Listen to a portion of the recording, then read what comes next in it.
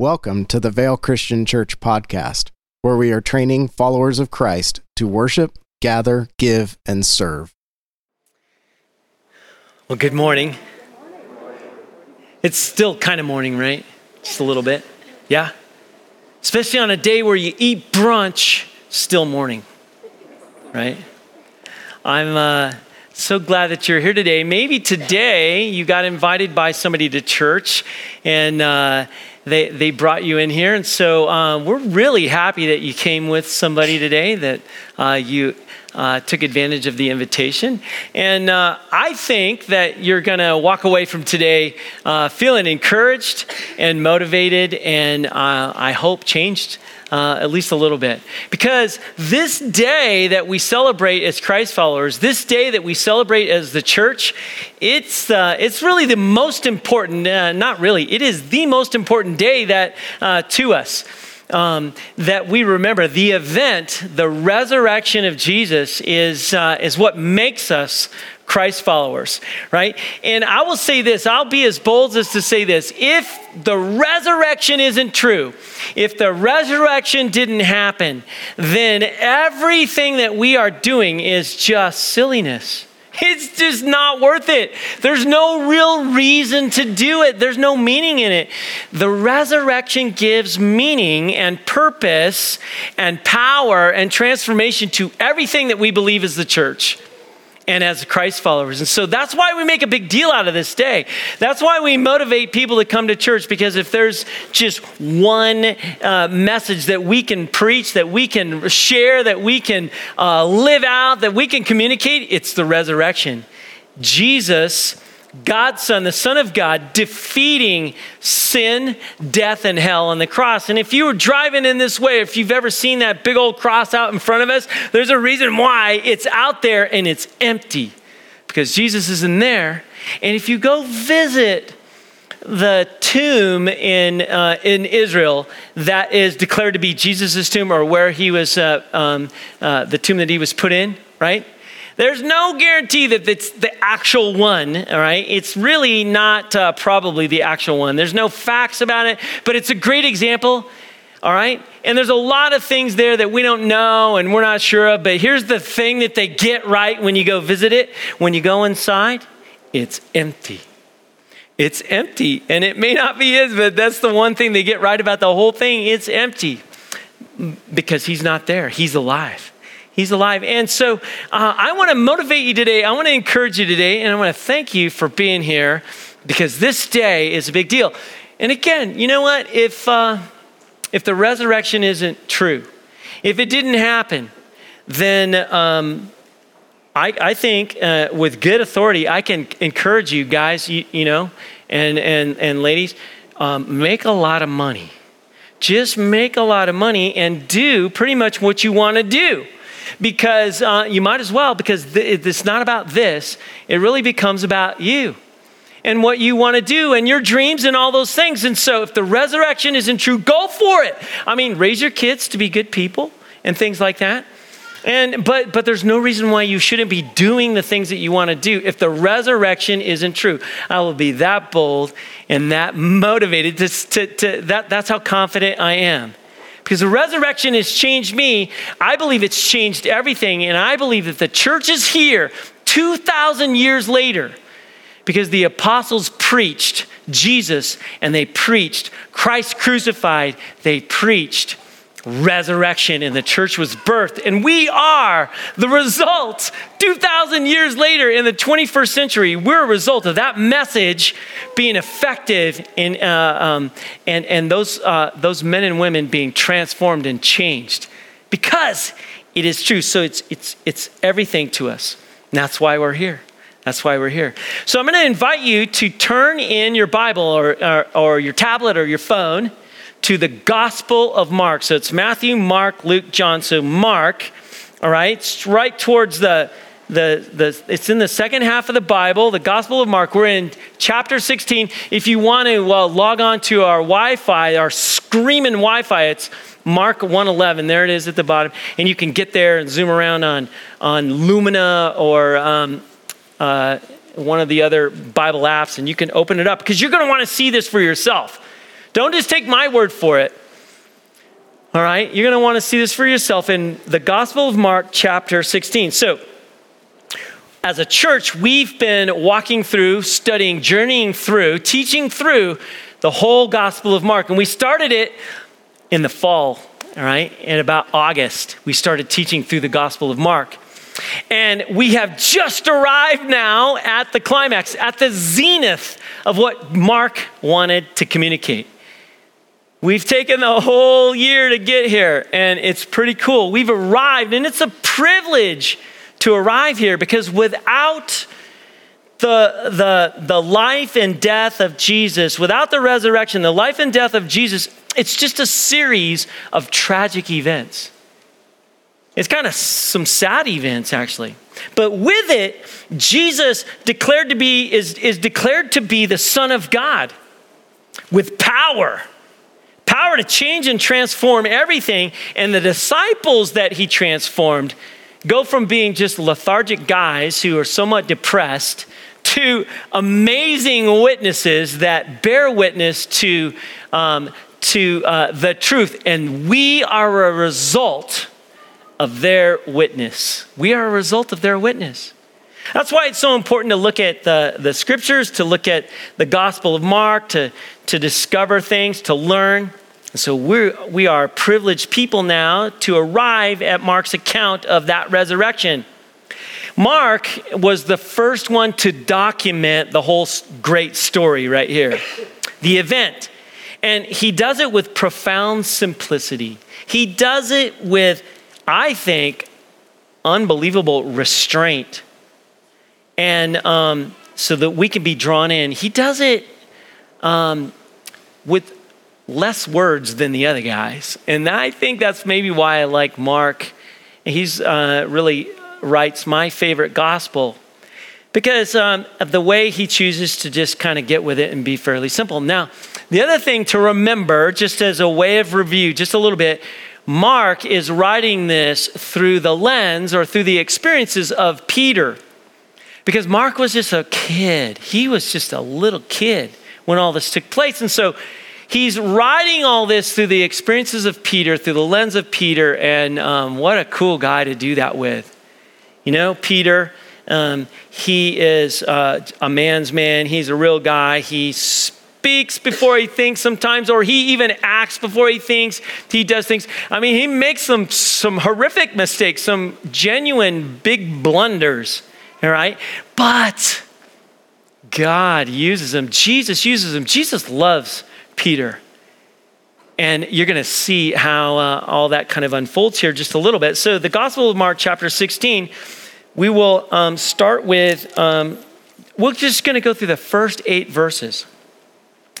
So here we go. You ready? When the Sabbath was over, because everybody's there to celebrate Sabbath, okay? Mary Magdalene, Mary, the mother of James, and Salome, who also goes by Mary, by the way. So there's 3 Marys, right? Bought aromatic spices so that they might go and anoint him. And very early on the first day of the week at sunrise, they went to the tomb. They'd been asking each other, who will roll away the stone? You know that big old fat rock that's in front of it?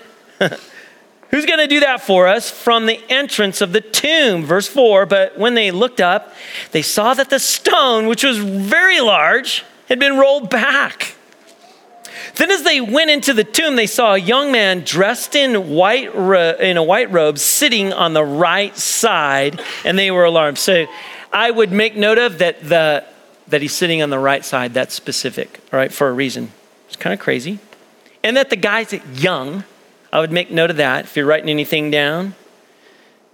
And they were alarmed.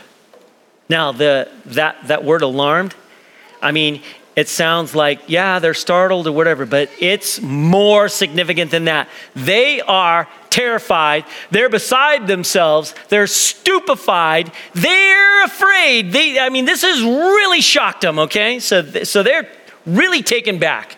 They did not expect this, and they are like, you know how you can just turn white just from all the blood drains out of your face? I mean, it's that kind of thing, all right?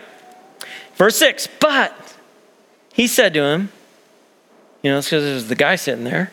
He says to him, don't be alarmed. You're looking for Jesus the Nazarene who was crucified? He has been raised. He's not here. Look, there is the place where they laid him. But go tell his disciples, even Peter, because we know he messed it up pretty big. He was a real disappointment. He's probably sitting somewhere in a heap, just depressed. He's a mess. Even Peter, that Jesus, is going ahead of you into Galilee. So go tell him, even Peter, right? You'll see him there just as he told you. And then they went out and ran. I would underline ran or make note of ran. They ran from the tomb. And here's how we know that they were more than alarmed. For terror and bewilderment had seized them. And they said nothing to anyone because they were afraid. So they were so terrified they couldn't even talk. This is pretty cool. All right, now, let's look at this story just a little bit. Just like I said, Mark's simple, succinct, he's factual, he gets to it, he gets with it. So the first thing I think to point out is that corpses rapidly decay in hot climate, in the heat. So Palestine at this time of the year is hot. So promptly at 6 p.m. at night, would have been like last night, at the Sabbath's end, the women who observed the crucifixion and grieved, they went to purchase more aromatic spices and anoint Jesus' body. So now the reason why they do this, the purpose was not for preserving the body. In our culture here, not in every culture, but here, when someone dies, we replace bodily fluids and everything with chemicals so that it preserves them, okay? Because we don't want it to stink. We don't want any of that happening, but that's not what they're doing. That's not why they're doing it, right? So they bought all these spices because their intention is to put them all over Jesus' body to keep him from stinking because it's hot in Palestine. Now, their action appears to be an extravagant expenditure because those things are expensive. And it's already been 3 days, so he's pretty ripe. Okay? So now I know I'm just giving you the scene right here, right? So it seems like if you're pretty smart and you start connecting the dots, it seems like what they're doing is a lost cause. There's really you're gonna have to put a lot of stuff on there, right? Because it's not gonna smell good. Yeah, I don't care how much you dump on there, right? But here's the thing: love's devotion, which is often outrageous, turns a blind eye to the practical. This is why young men, when they ask young ladies to the prom, they go crazy and they do crazy stuff, things that are almost embarrassing just to ask them to go.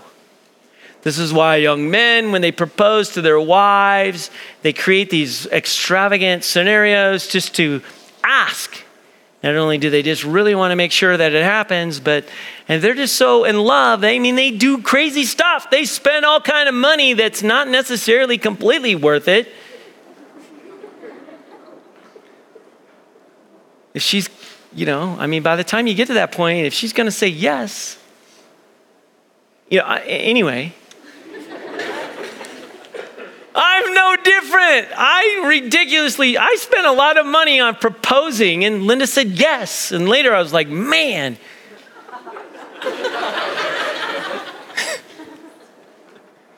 I didn't. She's totally worth it. But listen, love and devotion and that kind of stuff, it makes us do extravagant things. We lose all perspective and we just, it's crazy. It's crazy what we do. How about mothers? And these are moms. These are moms at the tomb. Moms love their kids. I don't care what happens. They love them. My mom loves me. My mom loves my kids. She loves us. Grandmothers, great-grandma, she loves. Mitchell could call my mom as just like a 4-year-old. I don't know how he got the phone, but if he got the phone, he would call her and ask her for things. And she would just mail it. She would give it. One time we caught Mitchell, and we didn't catch it till after it showed up in the mail. It shows up, and it's a gift from Grandma. It's brand new set of pajamas, those Spider-Man kind. Because he didn't like the ones that he had. He just got on the phone. He says, Grandma, I need some new pajamas. And she says, well, bless your heart. And she just went out and she sent them. And then later she's like, how come Mitchell doesn't have any pajamas? He just didn't like the ones he has. So he worked it, right? I've said it often. I've said it to you guys. I know if I murdered somebody, and I haven't. I mean, it's been close, but I haven't. And I showed up down there at the county courthouse, and I was on trial, and my mom had any way to get in there, she would stand up and testify. I don't know what exactly happened, but he's a good boy. Maybe he did do it, but he's a good boy. There's some reason. She loves me. She stand up for me. I don't care what it is, right? Because love's devotion like that just overrides sometimes practical thinking. This is going on here. Now, I'm making a point of it because I think that's the kind of people we're supposed to be, and we're going to get to that. But here's the thing, all right? These women gave no thought to cost, and they gave no thought to effort. It didn't matter. They're doing it. It doesn't matter if it's a lost cause or not. They turned a blind eye to the practical.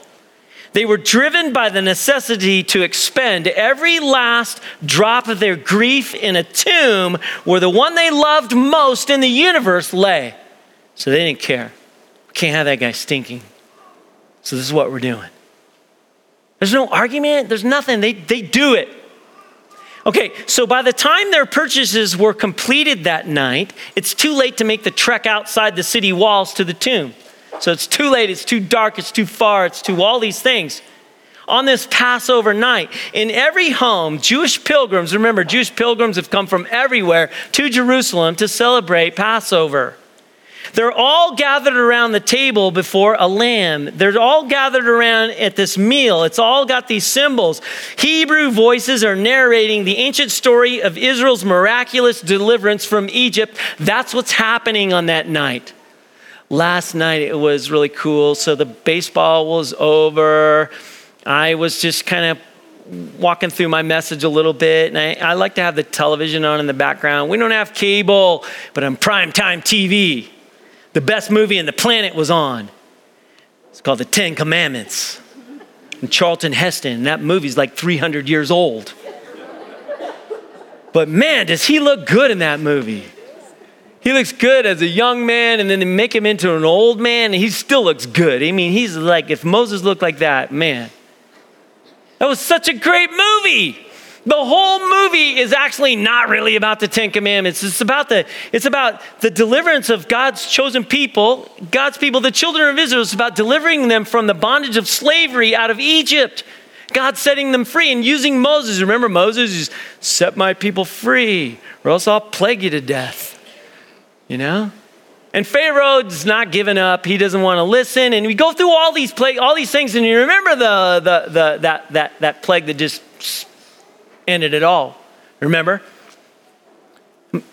The angel of death is going to kill every firstborn in every household. And the only way to be safe from that is take the blood of a lamb, put it over the doorpost, and the angel of death will pass over or pass by. Right? This is what they're all celebrating in Jerusalem. And the meal and everything, it's all focused on that. They're all singing about that, and they're all celebrating that. These women included, every Jewish home. It's all doing this kind of thing. Probably not exactly the way Charlton Heston did it. But it's such a great recreation of the whole event, right? And so, it's too late. all this is going on in these homes. These three women go to bed. They anticipating morning's first light, and they probably didn't sleep very good.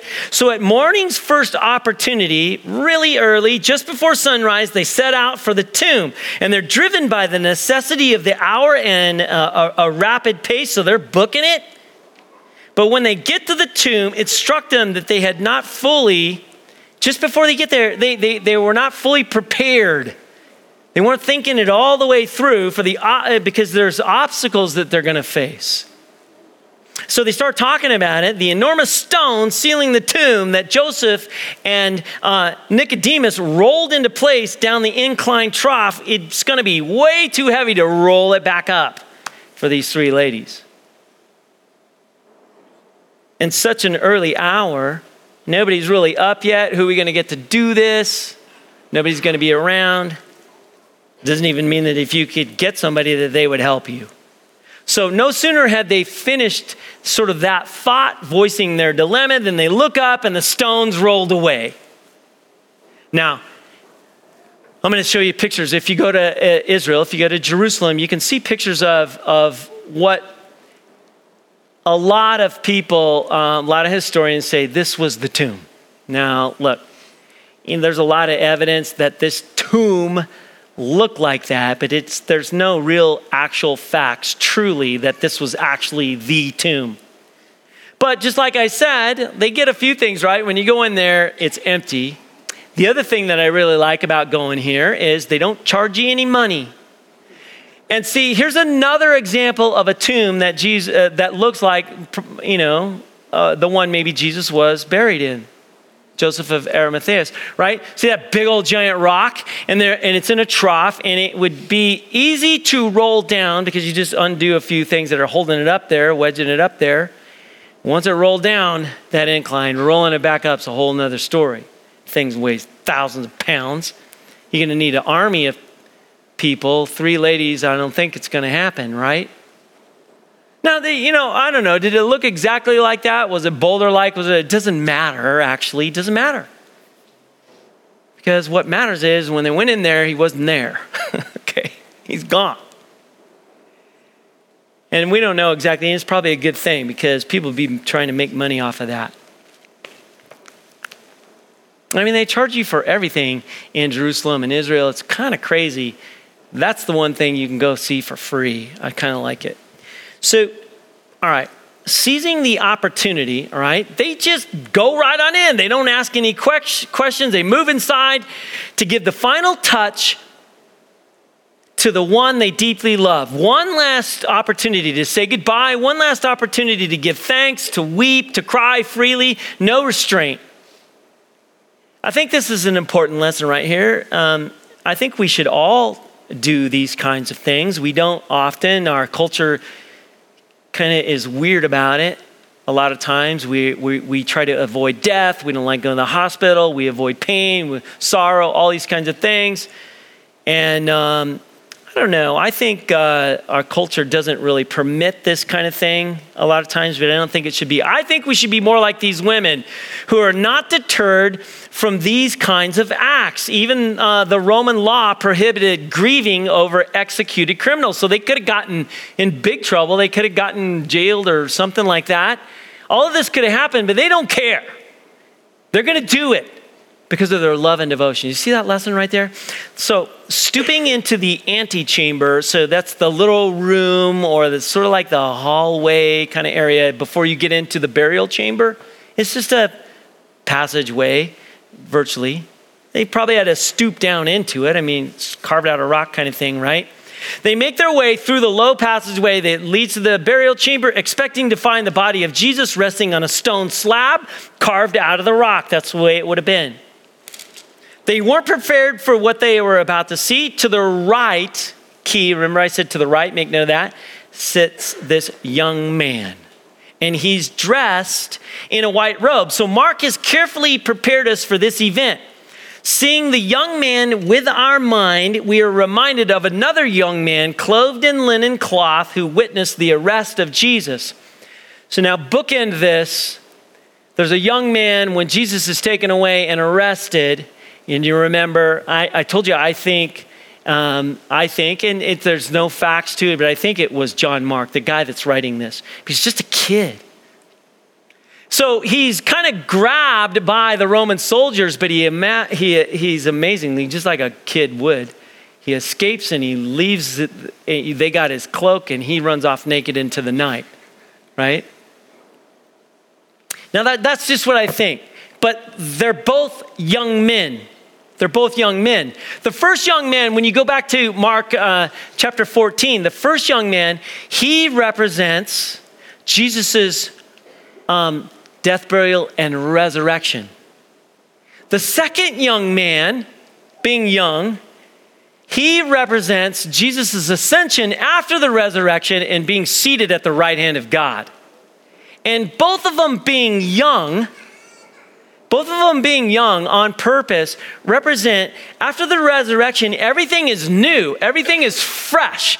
Everything, your skin pops back when you go like this when you're young. And it doesn't rattle around, right? It's all springy. It's all made new. It's all transformed. It's all, right? It's all really good. It's at the beginning. That's what the young guy represents. Yeah. And they're both anonymous.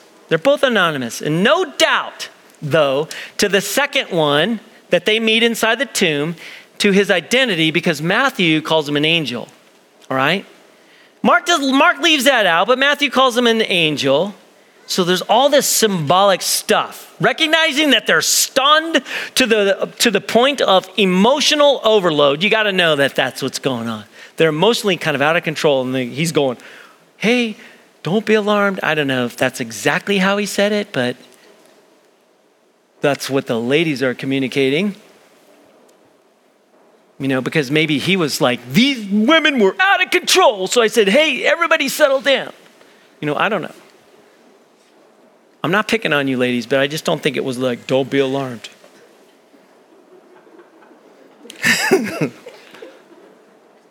Okay, now check this out. There's more. They're stunned. It's an emotional overload. He's trying to calm them down. There are no words capable of preparing the hearts for this event that just happened, let alone the effect it would have on their souls. Don't be alarmed. You're looking for Jesus the Nazarene, he says, who was crucified. He's been raised. He's not here. Look. There's the place where they laid him. So the authenticity of Mark's report. Now, this is what is amazing. This is why you read your Bible and you study this. This is why we focus on this. It's heightened by the fact that it is succinct, that it's calm, factual, and understated. It's not embellished very much like I'm doing a little bit, right? It sounds almost as if he's given directions to somebody lost looking for directions. Have you ever got directions like that? Most guys would have to say no, because we never ask. But if you do, you're like, hey, where's whatever, where's so-and-so? Oh, they moved. Just, hey, if you go up here, take a left, go down a couple of three blocks, take a left again, third house on the left. That's where they are. That's where he is. It's like he's given directions like that, right? I know the person you're looking for. They moved across town, that kind of thing. This is not the kind of report the church would invent for the account of the resurrection. I work with the church. That's not the way we would say it. We'd make way more of a production out of it. Okay? And if they wanted to impress their world, so put it back in 2,000 years ago in context, in the first century, if they wanted to impress their world with the story and the account, they would have never identified the women as the first recipients of this earth-shattering news. It's nothing against you ladies. It's just a cultural thing. They wouldn't have utilized the women at that time. Both the substance and the style of the resurrection announcement would not have been an effective marketing strategy in that culture. It just wouldn't have. But it's so typical of God's way. And I want you to pay attention to how he utilized these women. It's profound. The angel knows why they've come and who they're looking for. It's Jesus the Nazarene. He's who was crucified, the perfect tense of the language suggests the permanence of his new name. You're looking for Jesus the Nazarene. He's been raised. He's not here. Then he emphatically tells the women, look, or pay attention now, listen closely. There's the place where they laid him. The tomb was empty.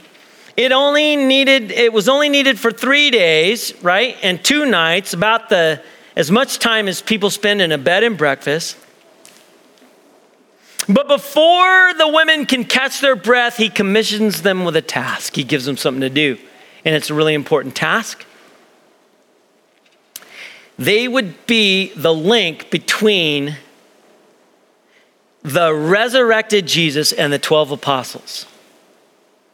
And he gives them the task and they get after it and they just book it. They start running. That's so great. Now, if you gave that task to guys, they would be like, I got some questions, right? Now, wait a minute, let me see, did I hear this right? I mean, it'd be all kinds of whatever, all right? And I'm just saying, is just pointing out the difference between men and women. They just, when you ask the ladies to do something around Vail Christian Church, they just do it.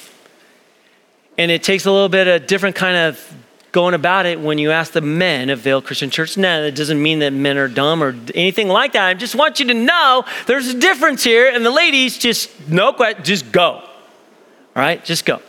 There are times when I get questioned a lot. But not here. This is like, okay. They don't seem to need to be convinced. All right, and they just book it. All right? So, here's the thing. They should, in this whole thing, you tell these guys, you got to go to return to the city and find the disciples. Even Peter, especially Peter, remember Peter, because Peter's probably a big giant mess right now.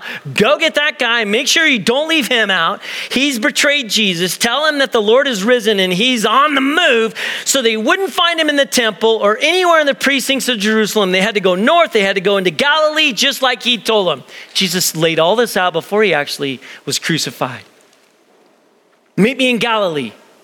Remember, the temple's no more. It's going away. It's going to be destroyed. This isn't the center of everything anymore. This whole system of sacrifices and everything everybody used to know, that's done. That's over. Get out of here. Jerusalem's not the center point. It's not the centerpiece. And this temple, built out of stones, God's not doing it that way anymore. This is where he's going to build his temple, on human hearts. So get to Galilee. Remember Galilee? This is where the whole revolution started. Jesus loves this place. This is where he called his disciples. This is where he loves to spend time. Just get to Galilee. That's where he's headed, so meet him there. It's not about Jerusalem anymore. It's not about the temple. It's not about all that old stuff. Something different going on. So the appearance of the angel, coupled with the sight of the empty tomb and the announcement of the resurrection, it's too much for these women. They're gripped by a fear so strong it muted them in awesome silence. That's why I named it this. They can't even, they're stupefied. They can't speak. And this wasn't the first time the appearance of God and the announcement of God's rule suffocated the hearers in silence. I mean, just look throughout the scriptures. Often when people are witness to something like this, they can't even hardly talk. But even though it choked out their words, it didn't impede their feet. Did you catch that? They just went. Couldn't talk, but they didn't stop them. They immediately delivered their kingdom orders, their mandate, their message, their purpose from their commander. They did it at full speed, like messengers running home from battle. I can't help but see Isaiah's words finding their true resting place. When you go back to Isaiah, 52, verse 7, look at this. Hundreds of years before Jesus is even born, God says this. Look at this. How delightful it is to see approaching over the mountains the feet of a messenger who announces peace. A messenger who brings good news, who announces deliverance, who says to Zion, your God reigns. He's alive. He's alive. This is good news. This changes everything. That's these ladies. That's their message. Oh, Now those verses make sense. So how does it end? How does it end? I mean, this is an exciting message. How does it end? This is where the Gospel of Mark actually ends at the end of verse 8. I don't know if you catch that yet. With the women gripped in silent fear, bringing the report of good news to the apostles. But is it the end? Is it really the end? Notice that the rest of the text, verses 9 through 20, just take a look. It has brackets around it. And then another set of brackets around those brackets. Did you catch that after verse 20? See, the reason for this is that the early church, it's just like us, felt uncomfortable with such an abrupt ending to Mark's gospel. Yeah, no, it's the truth. The other gospels conclude with at least one more resurrection appearance to the 12, a mention of Christ's ascension to his Father, climaxed by the Great Commission to go into all the world and make disciples of all nations. But Mark's last words leave us with the women speechless in fear, silent fear, awesome silence. That's where it ends. Now, could it be that Peter's in prison right now at this time? He's in prison. So Mark's unable to complete his text and the story. The last pages, he can't complete it. Could that be the answer? Could it be that Mark's just the bumblefingers and he accidentally lost it before the copyists could make copies and stuff, right? Or did Mark truly mean to end his gospel right here? I mean, we actually don't know. There's evidences of all kinds of things, but when you look at the larger literary context of Jesus' passion, so in other words, if you look at chapter 14 through chapter 16, look at this. It does round off and really nice. I think it really comes together. It begins in chapter 14. It begins with a woman who, out of unbelievable, extravagant devotion and love, breaks a vial of perfume on Jesus' head, anoints him for burial. She does this at the cost of a year's wages. She pours it all over him before all this happens. And then look how it ends. It ends with women buying extravagant spices to anoint Jesus' body at his burial site. I don't know. I feel like this is the way it's supposed to be.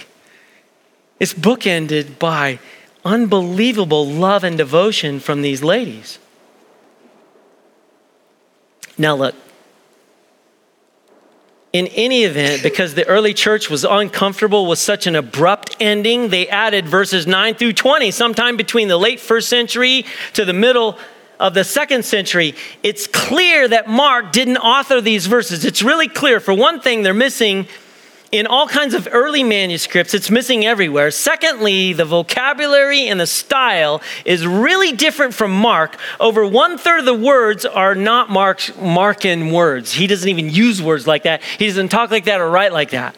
Okay, that's just fact. And finally, these verses break the continuity of the narrative, a shorter ending, which also, Mark's all about like, and then that's it. And then he moves on to the next thing. I mean, it's so like the way he writes at the end of just ending it at verse 8. I think it's really, really clear. So for our purposes, I just want to conclude right here at this point where Mark's pen stops. I'm going to leave the longer ending for the scholars to speculate and encourage you to study all the other gospels, the Ascension, the Great Commission. Do all that. You should. And I'm not saying you shouldn't read these verses that are not truth. Read them. They're good. They're fine.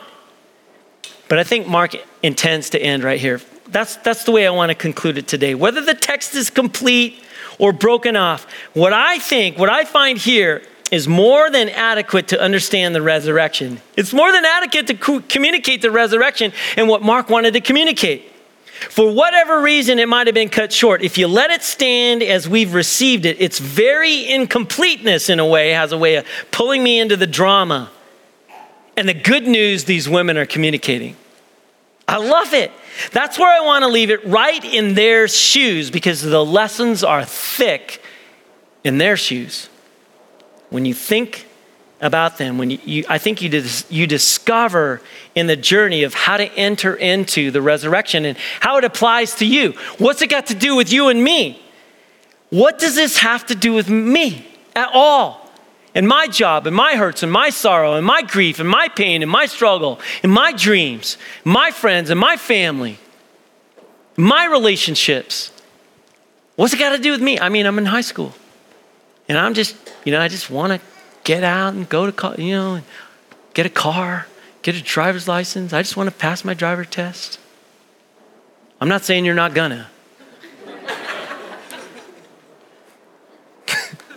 But those kind of things are on your mind, right? What's the resurrection got to do with any of that? Check it out. Look at this. I think it involves just 3 things. I held up 2 fingers, but I meant 3. 3 things. Check it out. Our feet, our speech, and our eyes. Can you already see how this is going to come together? Our feet, our speech, and our eyes. Let's look at the way of the resurrection. First, where does resurrection life begin? Where does it really begin? For these women, it began as they were being pulled into the center of a very lonely, sorrowful place. Have you ever been lonely? Have you ever been hurt? Have you ever just felt like, having to grieve through anything? Not just the death or missing someone, it's just something, right?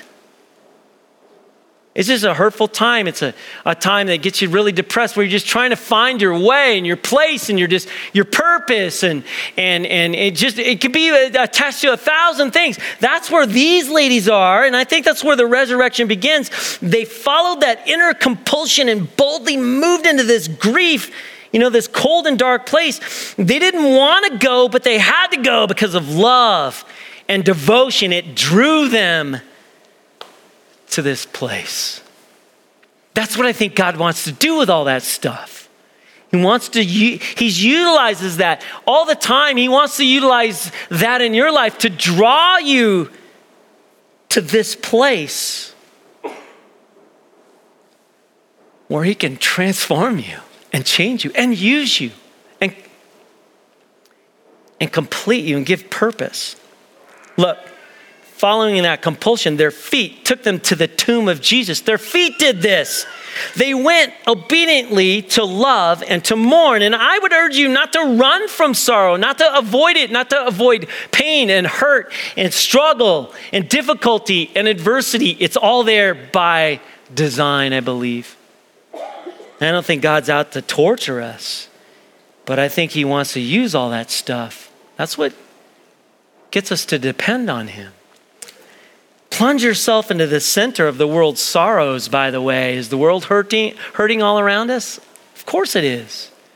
All kinds of people have difficulties. They're living in the midst of the difficulty. And so recycle your pain and your sorrow and your hurt, because you could really encourage someone, because you can identify, because you're just not going to be sympathetic. You can be empathetic. It's a part of your story and your journey. This is what happens. Because once you're there, you're prepared to touch the edge of so much purpose in life. I think that's why how the resurrection applies. How about second? These women were not distracted with the obstacles in their path. Think this through. On the way to the tomb, they spoke about that insurmountable stone set permanently in place and impossible to move.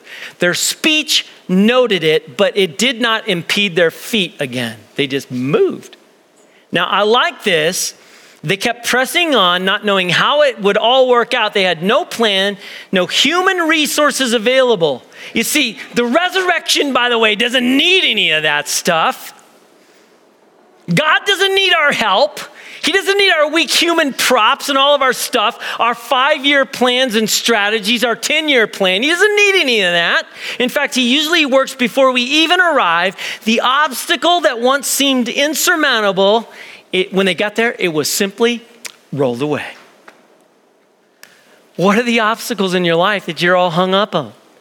What are you just saying? There's no way. I can't believe this. It's turned out like this. I mean, you can't see it. It's just a big, thing out there that's like, it can't be done. I love it when somebody tells me it can't be done.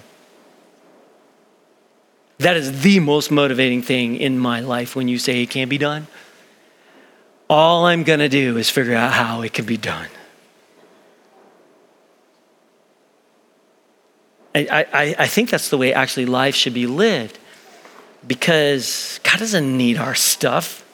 You see, what is distracting you? What are the obstacles that seem insurmountable? See, the resurrection will roll those things away if you will not get hung up and get so focused on that stuff. You see what happened? They got there and it's gone. They don't even talk about it. They're like, hey, that was great. That worked out. They just go right in there. It's so awesome. Hey, how about this? The third thing is they did not try to predict what was going to happen. I love that. When the women arrived, their senses were stunned by what they saw. God had already acted in advance of their arrival. The stone is rolled away. The tomb is empty. And at the center is this angel and the vision of the risen Christ seated at the right hand of God. And he's so young.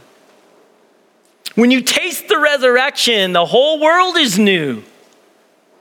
I know, when you look out there, it's like, man, everything is a mess.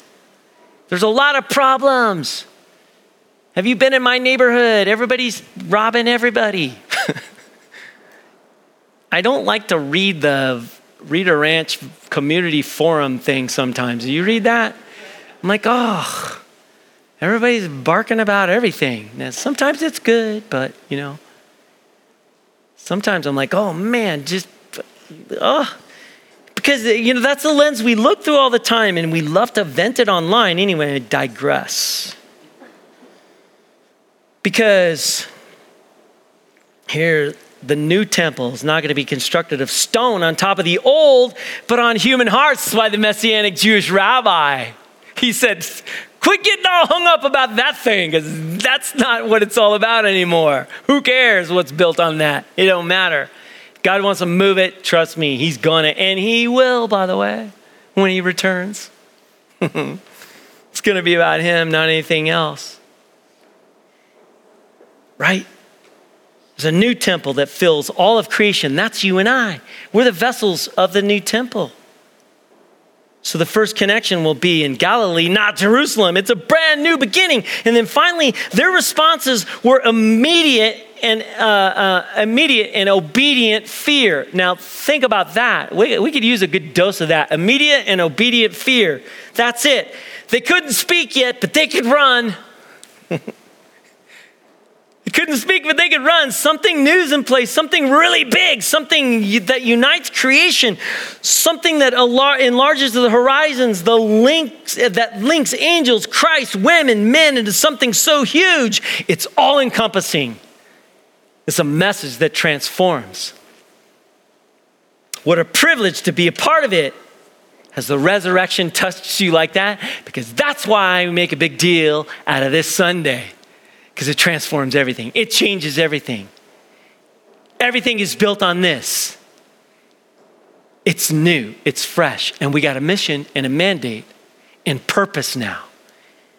And there's a way that we are to engage. I'm amazed to think how the resurrection has touched me and my home and every good thing in my life, my wife, my children, my home, my friends, my occupation, my education, my passions, and lots of it, most of it has come unplanned as a surprising gift. And the best gifts have been unexpected treasures that have happened in deep times of hurt and sorrow and difficulty and adversity. All those experiences. When you wake up in the morning, tomorrow morning when you wake up, expect that the Lord is on the move ahead of you. That's what he's doing. That's what he always does. You only have to arrive. You only have to listen. You only have to observe in order to be a part of it. What we celebrate today, don't forget, what we celebrate today is victory is the victory of God through Jesus over death, over sin, over hell. The resurrection of Jesus helps us realign and focus on hope, not cross your finger hope. That's what the world does.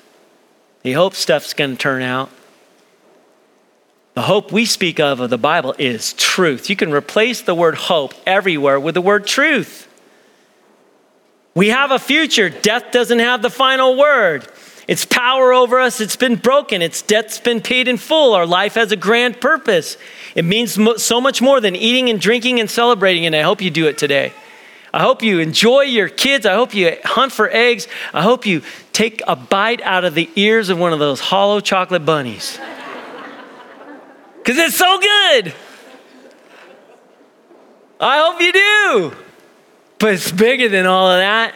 It's so much bigger than all of that. Without the hope of resurrection and eternity spent with the Lord, Christianity makes no sense in all of this. You see? It doesn't mean anything. It's useless. Did all this for nothing. But we didn't. Listen to what Ben Patterson has to say about this. I love this guy. Such a great quote. Check it out. You can even take a picture of it if you want. Either this life we live is an absurdity of incomprehensible proportions, or it is in the care of a loving God who pledged himself to us in the resurrection of Jesus and promises us the hope of heaven. The truth of heaven, right? I believe this hope. I believe this truth is the deepest longing of every human heart. It is the desire for our true home, the home that cannot fade, the city with foundations whose architect and builder is God. Wow. Wow. Let me give you one more. He's too good. Let me give you one more. If we know why we are alive, and I hope you know after today, and where we're headed, we can cope with whatever comes along. I mean, anything, right? Pain, loss, disappointment, and any number of other joy busters take on a different shape when seen from the perspective of the end of the journey. Though the joys of heaven are inexpressible and glorious, they may fill our hearts and set our feet moving to the tunes of the future, even now. So all that stuff that's going on in your life, God wants to utilize it. He wants to utilize it, and the resurrection is how he wants to use it. Bow your head with me, and we'll conclude. Lord God, our heads are bowed before you. This is great news. We all came in here with different things going on. Thank you for showing us, teaching us how everything in our life can have this purpose that all leads to eternity with you. We know we needed your son Jesus because we're sinful, and we need a savior because we've all fallen short. We're all sinful. And sin can't be in your presence. We know that's why you provided us Jesus, the perfect sacrifice to take care of it all and defeat sin, defeat death and hell. Because that's where we'd be headed. So now, we pray that we would embrace with believing faith the resurrection of your son Jesus, his death, burial, and resurrection, that it was all done on our behalf. We pray that we would be like these women, full of love and devotion, extravagant love and devotion. That's who we're supposed to be. Or sometimes when we're doubting things, God, use our feet. Use our feet so that we just move forward anyway and engage. Use the stuff all around us, the hard times, the adversity, the trial, the sorrow. Use it, Lord. We will do our best to submit and embrace it. We know that's a part of what you want to do. Thank you for our mission that gives us purpose. Now help us to bring it and give it to other people. The world out there is hurting. Help us to take this good news to so many people that really need it. We want to be that kind of person, Lord. The Lord bless you and protect you. The Lord make his face to shine upon you and be gracious to you. The Lord lift up his countenance upon you and give you peace. We pray this in Jesus' name. Amen. Have a great day. Have a great day. I hope I get to see you next week.